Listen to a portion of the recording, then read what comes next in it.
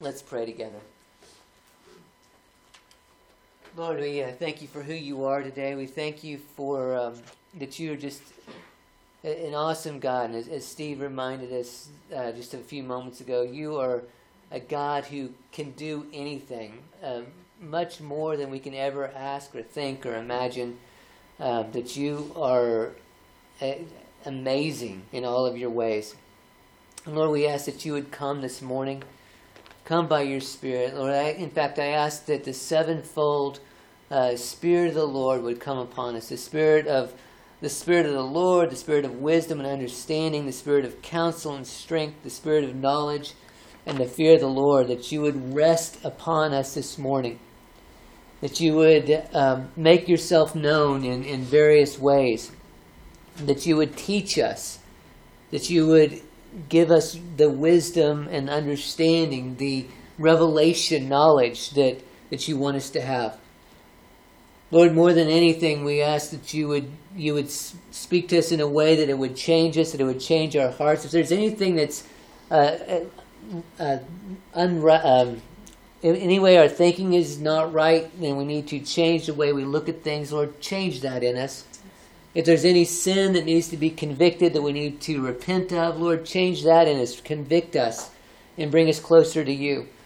Lord, if there are things that we are not doing that we should be doing, show us what those are, that we might walk fully in your might and your power.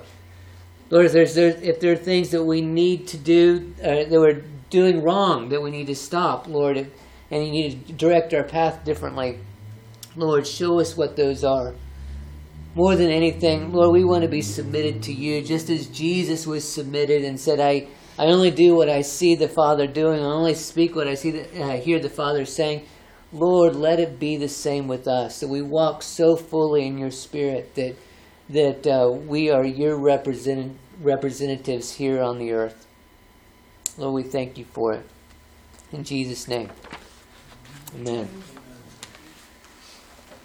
If you would, find in your Bibles Joshua chapter 2. The book of Joshua chapter 2. Genesis, Exodus, Leviticus, Numbers, Deuteronomy, and Joshua.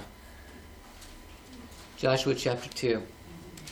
As a kind of a caveat, I don't normally like to throw caveats in front, but I do want to throw this out here this morning. I'm going to be talking a little bit about fear, and there's two types of fear. We all know that fear is not of the Lord, right? We know that scripture. We know the scripture that God has not given us a spirit of fear, but a spirit of love and power and sound mind. There's a fear that comes from the devil. All right, let's face it. It's a fear that's not healthy. It's a fear that is something that we all should be rid of. It's a fear that if it pops up in your life, get it out. It's not going to help at all. But in turn, there is a healthy fear. There is a fear that the Lord brings. Oftentimes, that fear will it'll bring us to our knees. It'll bring people to salvation. It will keep us from doing the things that we shouldn't, or it might give us the courage to go further in the Lord. And that is the fear of the Lord, and it is a healthy fear. So most of what I'm going to be talking about today is that sort of fear. So when I'm talking about fear and people getting fear, I'm not talking about the fear that comes from the devil. I'm not talking about the fear that hinders us. I'm talking about the fear that helps us. Everybody cool with that? Yeah. All right, thank you. So just wanted to put that out there and make sure everybody's like, boy, he's putting fear on us. No, I'm not. Okay? I'm saying we need to operate in the fear that comes from the Lord. Amen. Okay? So Joshua chapter 2. We saw last week the Israelites are on the other side of the Jordan River. They've finally gotten through the 40 years in the wilderness, making laps around the mountain and really learning the things that they didn't in the first place. And remember, and we'll get to a little bit more of this later, but remember, they'd been at this point before. They'd come to the Jordan River before, and Moses sent 12 spies into the Promised Land, and they came back and they said, "Boy, it's a land that's flowing with milk and honey." I can just kind of imagine He said they carried a bunch of grapes, between two people. I'm like thinking, they've got these clusters of grapes that they can barely hold. They said it's incredible, beautiful land. The fruit is amazing, but there's giants in the land. And remember, 10 of the spies brought back a bad report. They said, there's no way we can go in and take the land. No way whatsoever. If we go in there, they're going to kill us. It'll be bad. It's awful. Even though it's great and beautiful, there's no way we can do it. If you remember the story, I'm sure you do, Joshua and Caleb were 2 of those 12, and they brought back the good report. And they said, look, if God has brought us this far, He'll bring us in, and it's going to, we will inherit the land just like God said.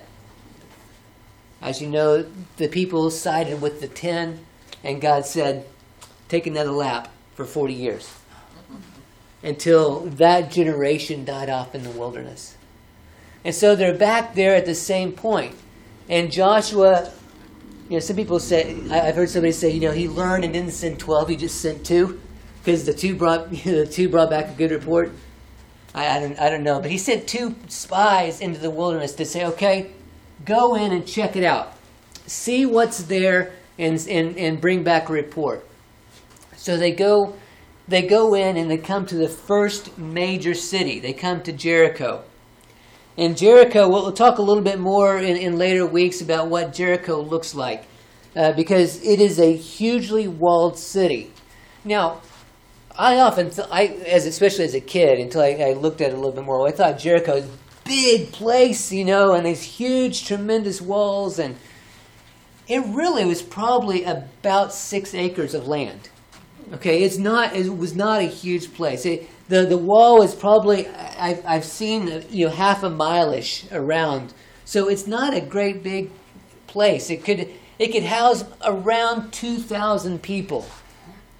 Now, there'd be people that lived around the city that in case of an attack, they'd go into the city, so that 2,000 would probably go up from there.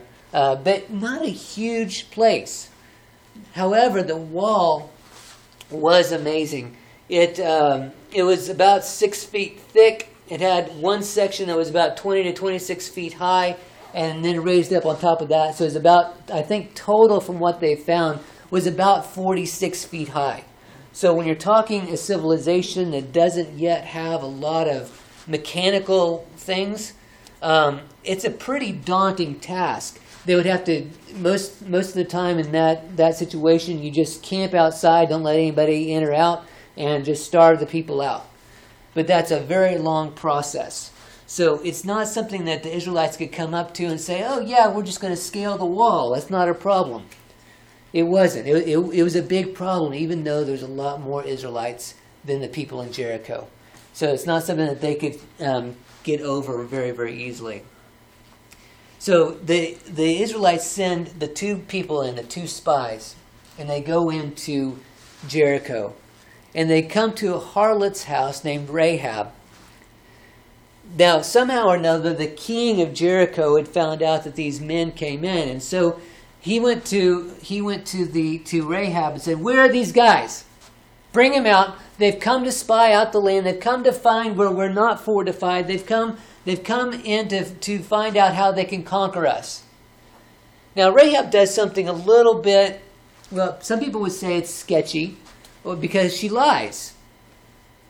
Now, we know that lying is not always the best policy. However, in this case, what she was doing was protecting the people of God. And she is, in turn, also making a statement that she is putting God first. So, what I would see this ethically, she's doing the right thing, even though it looks like she's not quite doing the right thing. Because she tells the king, she said, look, they did come to me, but they left, right? As the gate was about to be closed, they took off. If you all go and hurry right now, you're going to overtake them. So they say, okay, we'll do it. So they all take off. Meanwhile, she's hidden the 2 spies up on top of the house, and they've gone in and been covered up with flax. We can tell a little bit from this. So it looks like, kind of guessing maybe a little, but her family, as well as her occupation, They probably done some farming. It looked like that she, both from the story and from having the flax there, they were on the city wall. They probably had a rope or something that they brought the flax in. The flax was a thing that they would probably sell to people, and in turn would make clothes, garments, maybe even priestly garments for whatever their worship was. So they were more than likely farming. We know they were on the wall, and the spies went up there to hide underneath this flax that was drying.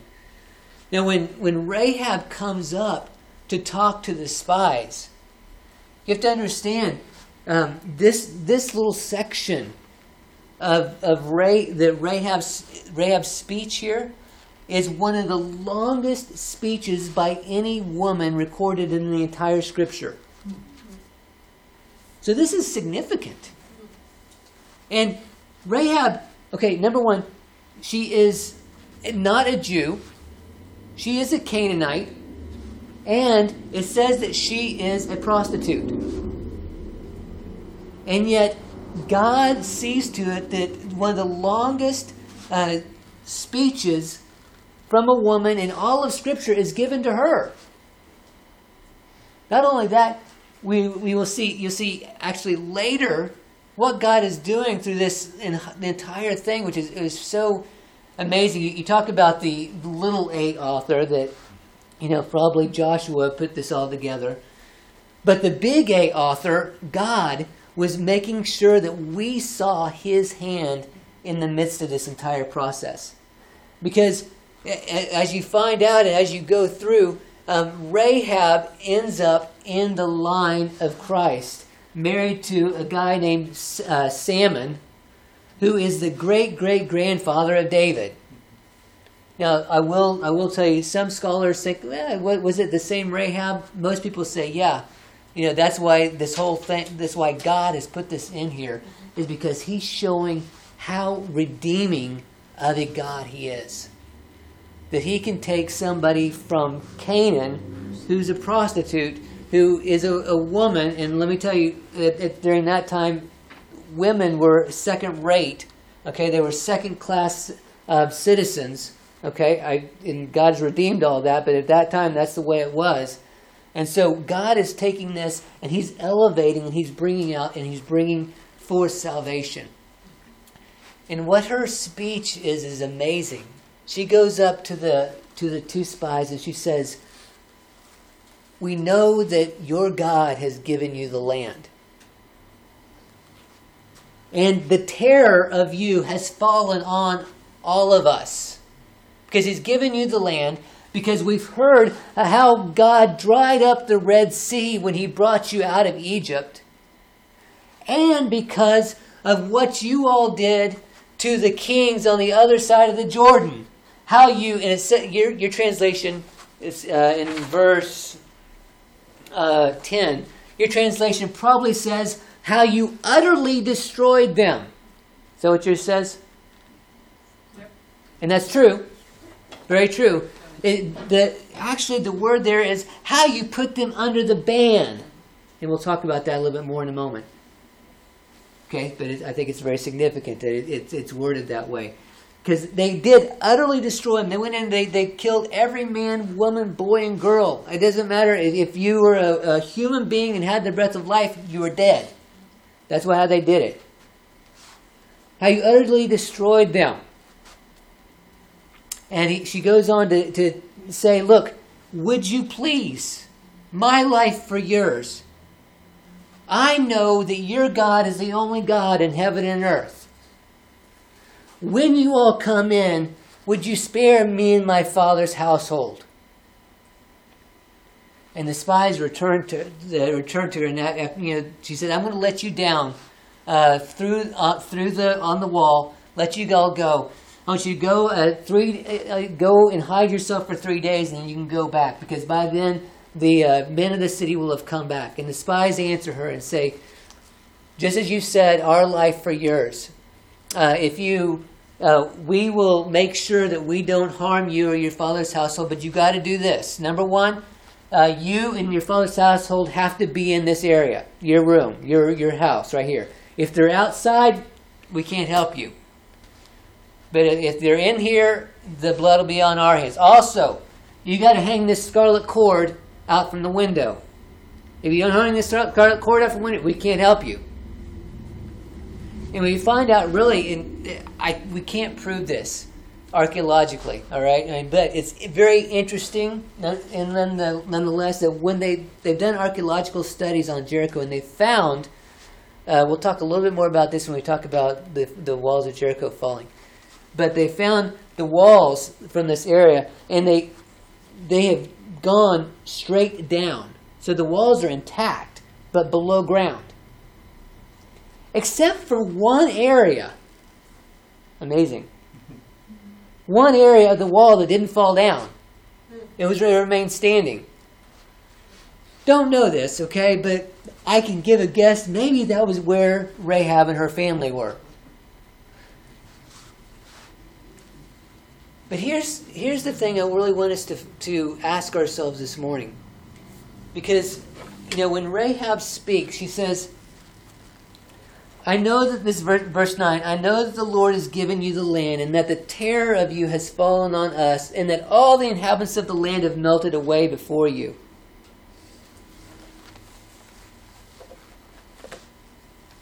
We know that the Lord has given us the land, but do we feel like that the people of the world look on us with a holy fear?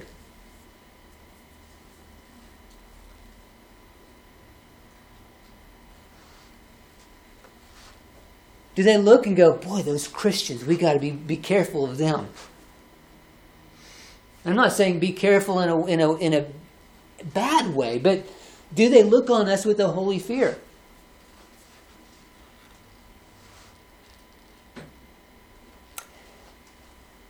I don't think so. Now, I can see little pockets of it. I think probably in China. I think the rulers in China are a little bit fearful of the Christians. I really do. Because the church, the underground church in China is so thriving and so strong that the powers in China, I think they're going, boy, if we don't do something about this, I think they know they're in trouble. Because the church is going to get to a tipping point, and they're going to really realize who they are, and they're going to start demanding in prayer that God replaces that government. And when it does, you're going to see China explode. You're going to see it explode in freedom. You're going to see it explode in financially and economically. You're going to see it explode with the gospel. You're going to see China just absolutely go. It could be an awesome, awesome sight to see. And so I think the people who are in power in China right now, I think they're a bit fearful of what the church can do. I really do. But around here, I think it's pretty well directly the opposite. So I want to look at what can we do to help bring a holy fear back to the United States, and back to really a lot of the different countries in the world that don't have this holy fear. So number one, what Rahab says is, we know that the Lord has given you the land. And we talked about this last week, especially, so I'm not going to labor the point. But do you think the people in general, do you think they have any concept, those who are not Christians, do you think they have any concept that God has given us the land? I don't think most of the church has a concept that God's given us the land. To be honest with you. So, I'm not going to labor the point because we talked about it last week at length and we've talked about it before.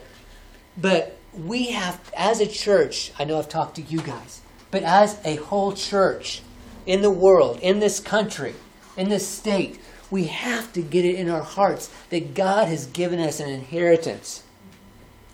And that inheritance is the land. It's our state. It's our cities. It's our country. I don't care if you're talking about Connecticut. I don't care if you're talking about Paris.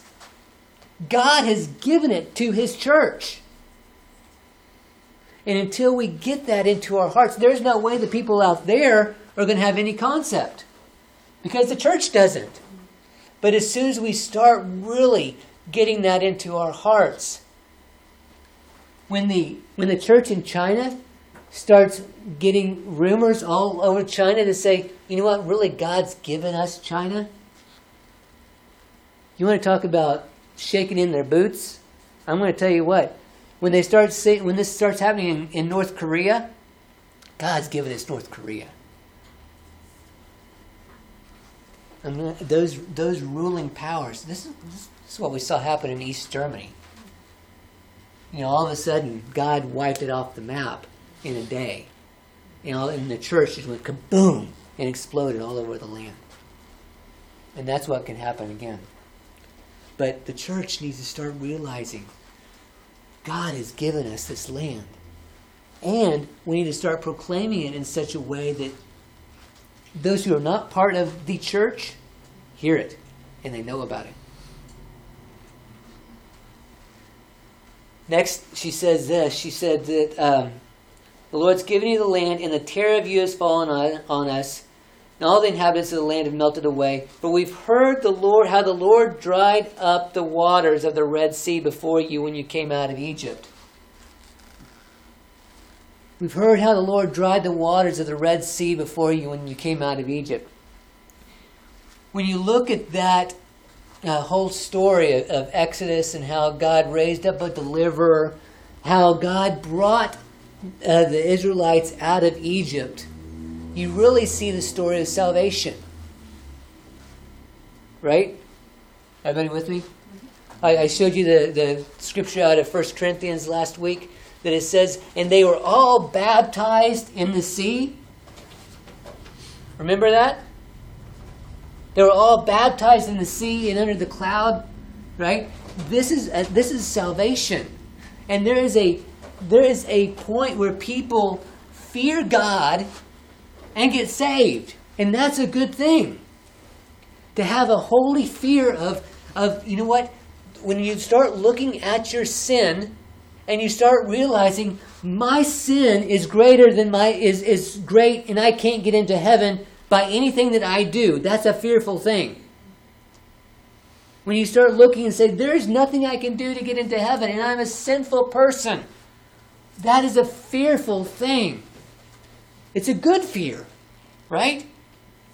And that's what I believe this is talking about more than anything, is Rahab saying, look, we saw what God did. And she herself realized that there was a God out there. He was the God of heaven and earth. And it wasn't the God that was being proclaimed in Canaan. It was the God of the Israelites. And she realized that. And she realized she needed to be in the place of this God. Not in the place of sitting in his place, but she needed to be in that people. Right? We need to restore the salvation and gospel message to this world. You know, I think about where the world is right now, and you look at so many of the things that are going on. Whether it is, you're talking about the BLM movement, you know, which is a very Marxist idea. You talk about some of the Machiavellian or Marxist ideas of might makes right, and everything that's going on at the very heart of it. You know, I like what Tim said. He said it's just all a sin issue. It's just sin. It's just flat sin, and it's right. That's what it is. But you know what they're looking for? You know, they want a liberator. They want someone who is going to you have people who are being subjugated, and they want somebody to redeem them from that. Oh, people see themselves as the oppressed or the oppressor, and they want somebody to liberate the oppressed. Who the greatest liberator in all of history is Jesus, right? Now they need to switch their focus. It's sin, right? They're enslaved to sin. But somebody needs to stand up and say, look, guys, it's sin. You want a liberator? Let me show you a liberator. People want fairness and they want equality and they want to be able to have a voice. Jesus is the one that came and he brought more equality and we know that there's always there are positions of authority of the Lord, but as far as salvation goes, he is the great equalizer in all of history. He's the one that said, I don't care if it's Jew or Gentile or black or white or male or female. Come on in and you're going to have an inheritance. Amen. Right? Yes. We have to recover the salvation message. And it's not popular these days. But at the Great Awakening, it was, look guys, you have to turn or you're going to burn. You have to turn. There is no other alternative. If you don't accept Jesus, you're gonna bust hell wide open. And we don't like that now. It hurts our ears. It's you got to be kind. Well, yeah, you do have to be kind and loving, but kind and loving is also telling the truth. And saying it's either Jesus or that's it. There's no alternatives. And if we want the people that are not part of the church to begin to have that healthy and holy fear of God, we have to recover the message of salvation. We've got to recover the gospel. And we've got to be willing to speak it. Because if they don't hear, how will they know? We have to speak it boldly. We've got to let them know. Then she says this.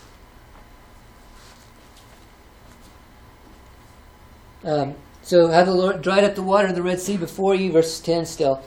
When you came up out of Egypt, and when you what you did to the two kings of the Amorites who are beyond the Jordan, to Sihon and Og, whom you utterly destroyed, or who you put under the ban. Now, let me tell you why I believe this is is very distinctive. Because what God was trying to set up was for the Israelites is that it wasn't just about war. It wasn't about, hey, I'm going to make you into an army and I want you to go and just kill people. It wasn't just about having a war. It was a holy war. And there's a huge difference. It wasn't just about getting an army together to go and fight. It was about God's holiness. Let me show you just a couple of things. Flip over to Deuteronomy 20. Okay, just a few pages back.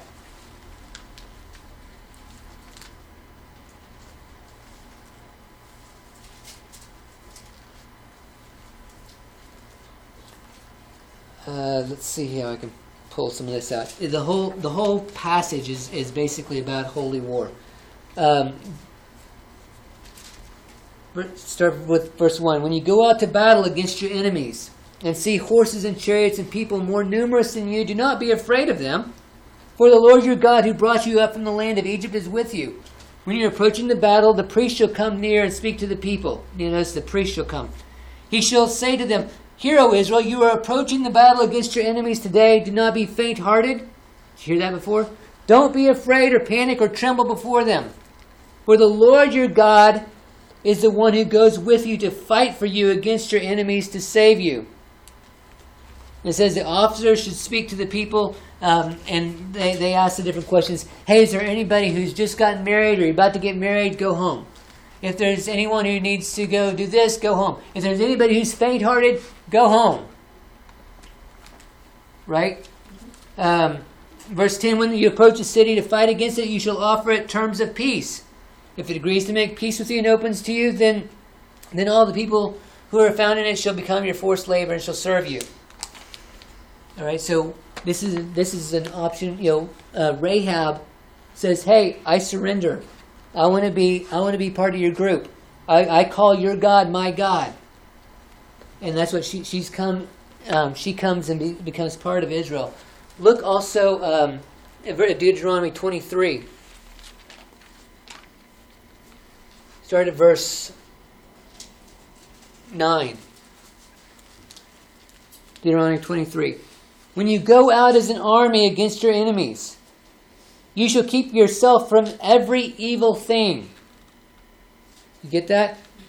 If there, then skip down, because some of this is just what you need to do to be okay. Verse 14, since the Lord your God walks in the midst of your camp to deliver you and to defeat your enemies before you, therefore your camp must be holy.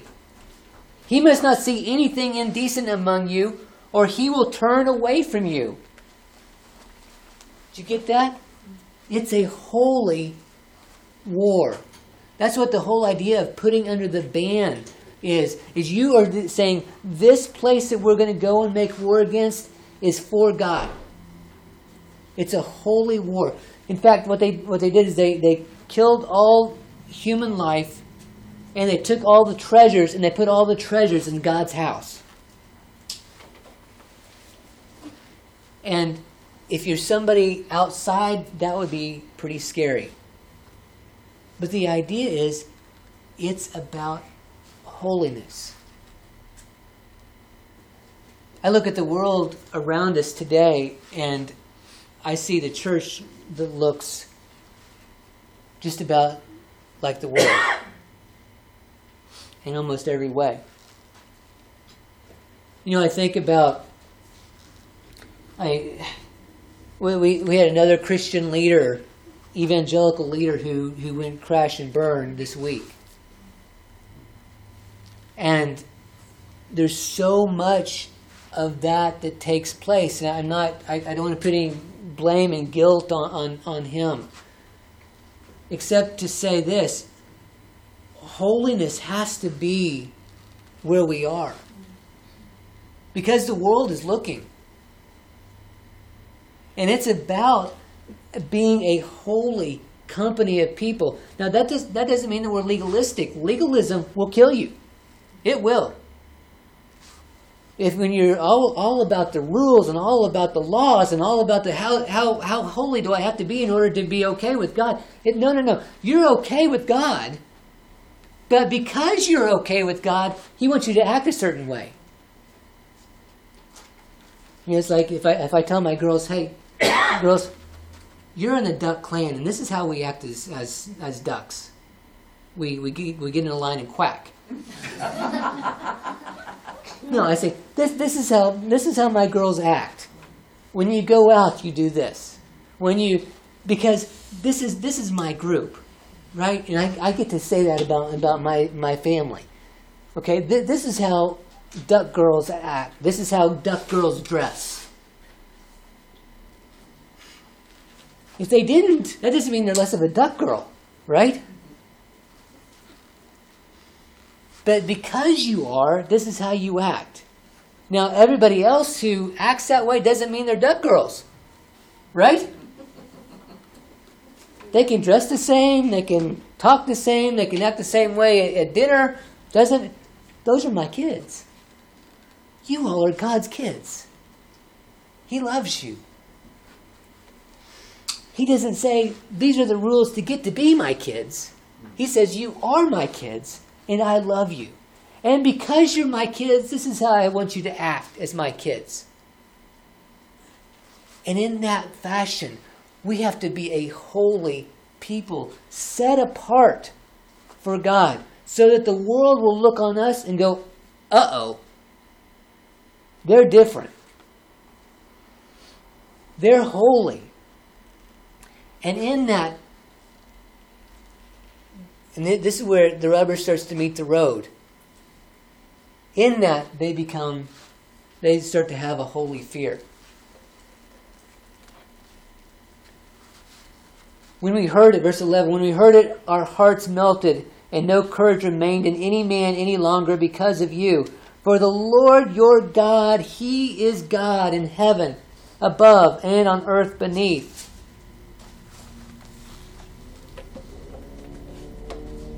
where the rubber meets the road is that God is the one that provides the holy fear to people that are not in the church. God's the one that instills that. God's the one that brings terror to them. And I'm saying a holy terror. I'm not saying go out and scare people on Halloween. Okay? It's a holy fear of God. God's the one who does that. Remember when the Israelites went in before and they came out and they were afraid? And then God said, no, you're not going into the promised land. And they said, yeah, we'll go in anyway. Remember this? And Moses said there, I'm not going with you. The ark's not going with you. God's not going with you. They went in and they got whooped. And came back out and went, I guess we'll stay on this side. The people weren't afraid. The Canaanites weren't afraid of Israel then. Why? Because God didn't go with them. God didn't bring that holy fear. Why is that? It's because they themselves did not fear. If we want a holy fear of God to fall on people around us, a holy fear of God to say, hey, we need to bring ourselves into salvation. A holy fear of God to say, hey, we better start acting right because these Christians are acting right. A holy fear of God that says, you know what, if we don't run our government right, the Christians are going to start praying and oh my goodness, God's going to come and He's going to do something and He's going to change the entire government around us. How is that fear? When the church gets the fear of God, then God will instill the fear of God in others.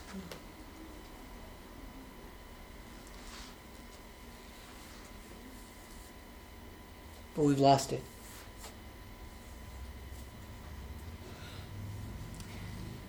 Oftentimes we see scripture that will say, for fear they put reverence. And it's true, we need to be reverent. We need to reverence the Lord. That's absolutely true. But it's a lot more than that. When you fear the Lord, again, it's not a fear like a bad fear. It is a fear of, when you're a kid and your mom says, just wait till your dad gets home. He's going to take care of this. I saw a meme that had John Wayne and said, the problem with kids is they don't know the sound of leather coming through 12 straps around your waist.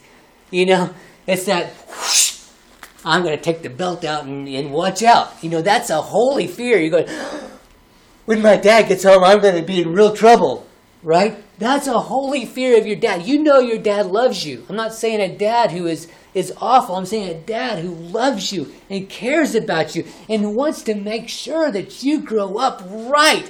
And he loves you so much and he wants that he's willing to give you disciplines in order to make it happen. Right? That's the fear of God, knowing that we have a holy God. That we don't have to work for our salvation, but we are in reverence saying, Lord, I want to please you. I don't want to get out of line because I love you so much.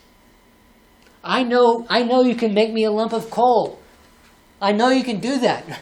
You are so holy. You're inapproachable, but because of Jesus, you've brought me close. Help me to walk in that. There's a holy fear that comes when you get into the presence of God and you realize that everything around you is carnal in some way.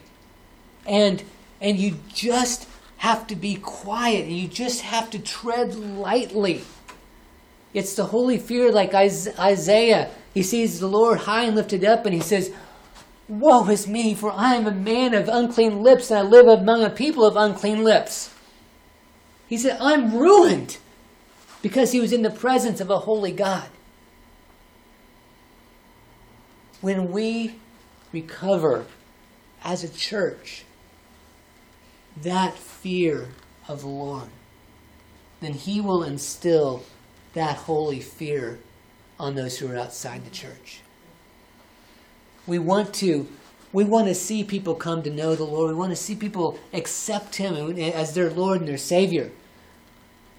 But we want to look just like them.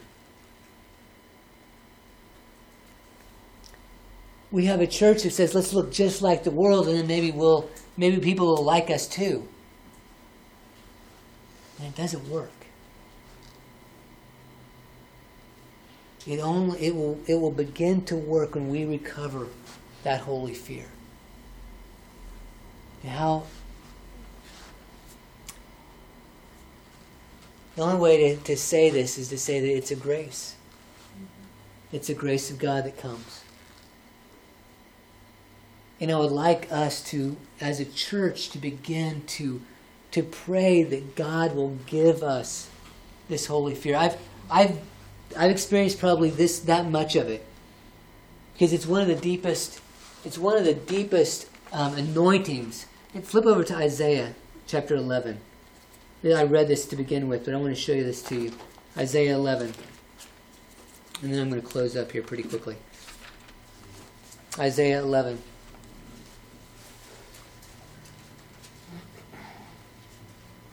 I'm sure that you've seen some of this, especially around Christmas time. Then a shoot will spring forth from the stem of Jesse, and a branch from his roots will bear fruit. The Spirit of the Lord will rest on him. The Spirit of wisdom, the Spirit of understanding, the Spirit of counsel and strength, the Spirit of knowledge, and the fear of the Lord. So that, by the way, that's the sevenfold Spirit of God. You wonder what the seven spirits of God are in the book of Revelation to pop up? Right here. It's the sevenfold Spirit of the Lord. Okay? And he will delight in the fear of the Lord. Notice this is talking about Jesus. He will delight in the fear of the Lord. He will not judge by what his eyes see, nor make a decision by what his ears hear. But with righteousness he will judge the poor, and decide with fairness for the afflicted of the earth. He will strike the earth with the rod of his mouth, and with the breath of his lips he will slay the wicked. Okay, there it goes. See, he's going forth in battle for us, right? Also, righteousness will be the belt about his loins, faithfulness the belt about his waist. And here's the result. The wolf will dwell with the lamb, the leopard will lie down with the young goat, and the calf and the young lion, the fatling together, and a little boy will lead them. Look at verse 10. Verse 9. They will not hurt or destroy in all my holy mountain, for the earth will be full of the knowledge of the Lord, as the waters cover the seas. You see that? Where does this come from? Because that's what we're looking for, right? The earth being full of the knowledge of the Lord, as the waters cover it. Anybody know where a sea covers that it's dry? If the sea covers it, is there any place that's dry? No. This is not a hard question. If the sea covers it, it's wet. The earth will be full of the knowledge of the glory of the Lord as the waters cover the sea. It's going to cover the earth. How? This anointing. The fear of the Lord. The Lord will start warring for us and fighting our battles for us. And again, as I said last week, we're not talking about swords and guns. Okay? We're talking about God going forth and bringing people to himself and using us to do it. We're talking about nations that don't say, I'm going to bow my knee to King Jesus, ceasing to be nations any longer, and God opening up the door so that his church can be fruitful. How does it come? It comes when we seek the Lord in such a way that we say, okay, Lord, I want this sevenfold anointing on me. I want it. Whatever it takes, Lord. Whatever it takes. Whatever it takes in my life. Whatever you need to get rid of in me, get rid of it. If there's something that is in my heart, maybe you're holding animosity against somebody. Maybe it's anger. Maybe it's fear. There's a lot of things in this world that we fear. which is an unhealthy fear. If you fear the Lord, there's nothing else to fear. Get that into your heart. If you fear God, there's nothing else to fear. I don't care what it is. You can go against a firing squad. If you fear the Lord, there's nothing to fear.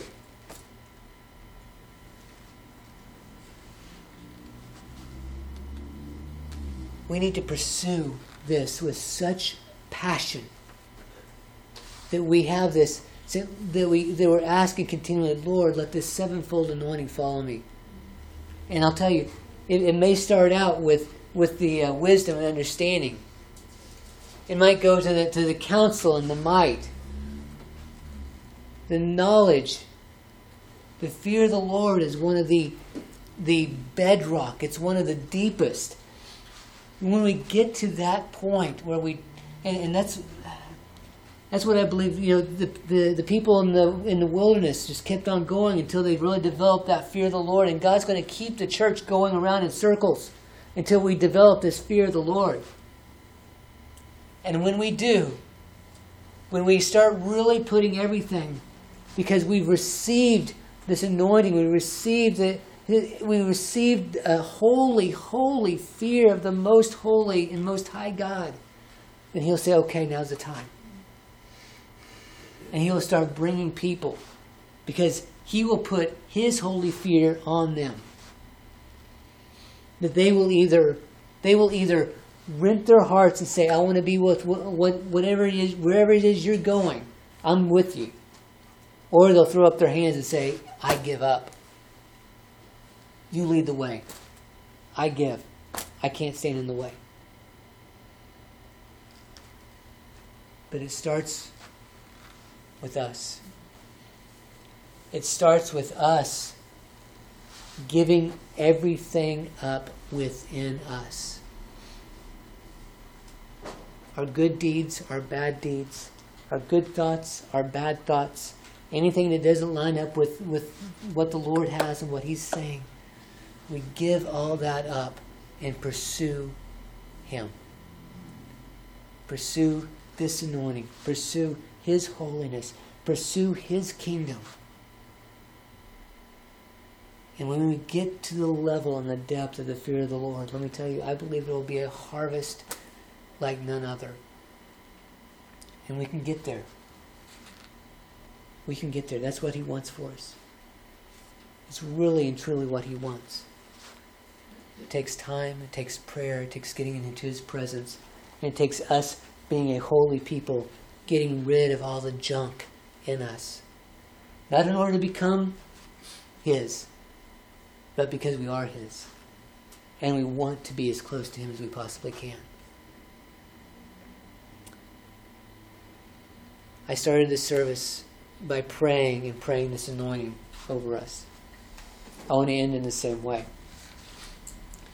And if you would, if you just open, I'd like you just, if you want to receive this, open your hearts to receive. And you may, hopefully you'll get a full whammy, okay? But if the Lord will give you something. If you want to receive, He'll at least give you something this morning. And let's start with this something, and let's go deeper. And let's not, as a deer pants for the waters, let's not ever quit. Let's go as deep as we possibly can. Lord, I thank You. Thank You for Your Spirit, that You have said that You pour out upon us without measure. Thank You for Your Spirit, Lord, that You poured out on the day of Pentecost and haven't quit. Thank You for Your Spirit, oh Lord, that You command us to be filled by Your Spirit.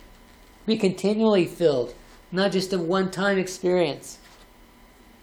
Lord, thank You that You are the one who said that You would send another comforter, one like Yourself, and that He would teach us and that He would be with us. By Your Spirit, You are with us always. Now, oh Lord, I ask that You would send a another measure, a greater measure of your Holy Spirit to us. Even, Lord, as you took upon yourself the sevenfold Spirit of God, and we are your body. Oh, Lord, let us be drenched by your Spirit this morning. I ask that the Spirit of the Lord would come upon us this morning. I ask that the Spirit of wisdom and understanding would come upon us this morning. Lord, I ask that the Spirit of counsel, the Spirit of power, Spirit of might would come upon us this morning. Oh Lord, send us the Spirit of knowledge and the Spirit of the fear of the Lord. Let the sevenfold Spirit of the Lord come upon us this morning. Lord, I ask that you would send your gifts. Give us a revelation, a greater revelation of you. Lord, I ask that there'd be people in here that would be, and listening online this morning, that would be caught up into the presence of the Lord and would see you seated high on your throne. Lord, I ask that you would bring us into a greater revelation, that it would change our hearts and our minds and our lives, and everything that we put our hands to, let it be changed because we have experienced and we've come face to face with our Savior.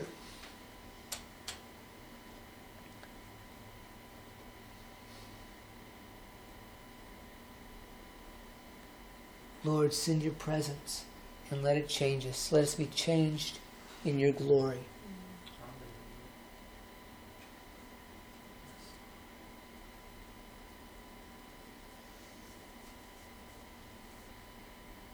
When we get into your glory, the one we worship is who we become like. Lord, let us become more and more like you. When we get into your glory, we're changed into your glory. Oh Lord, let us be in your presence and be changed into looking more like you. But Lord, I humbly ask and say, we can't do it ourselves. Please send your glory on us. Send your Holy Spirit to change us, oh Lord. We want to change the world. Change us first. Change us first, Lord. Make us into a people of God, an army that you can order. An army that has the full armor, your armor on us.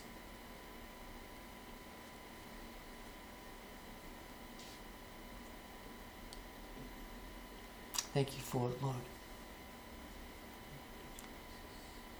I ask this week that you would visit people in this room, those listening online.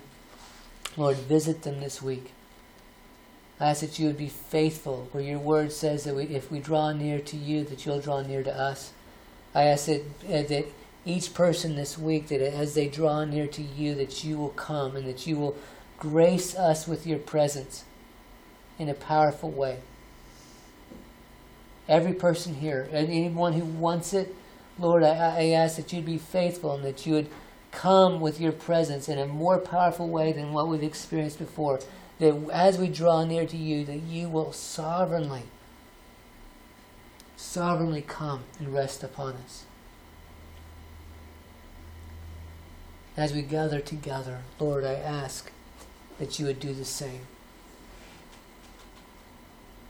That you would amazingly come with your presence. Fill this place and fill each of us.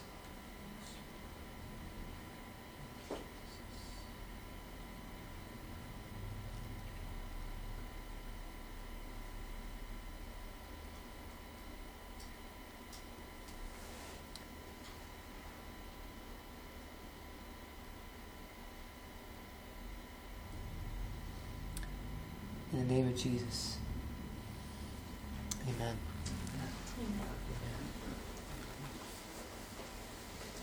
Well, God bless you guys. Love you bunch. And this week, let's do that together. Let me just challenge you once again. As we get into His presence this week, as you pursue, be ready, be expectant that the Lord's going to come in a powerful way. And if you're willing, I want to hear some testimonies next week of people saying, you know what, I was praying and all of a sudden the Spirit of God fell upon me. Okay? So let's be expectant that God's going to start changing us. Because if we want to change the world, but the thing is, He's got to change us first. And He's got to make us ready. So if we're willing, He'll do it. And He can do it quickly. Because I believe, I know your heart's enough to know that, you know, we're ready to go. So He'll do it. Amen. God bless you guys. I have tomatoes, basil, and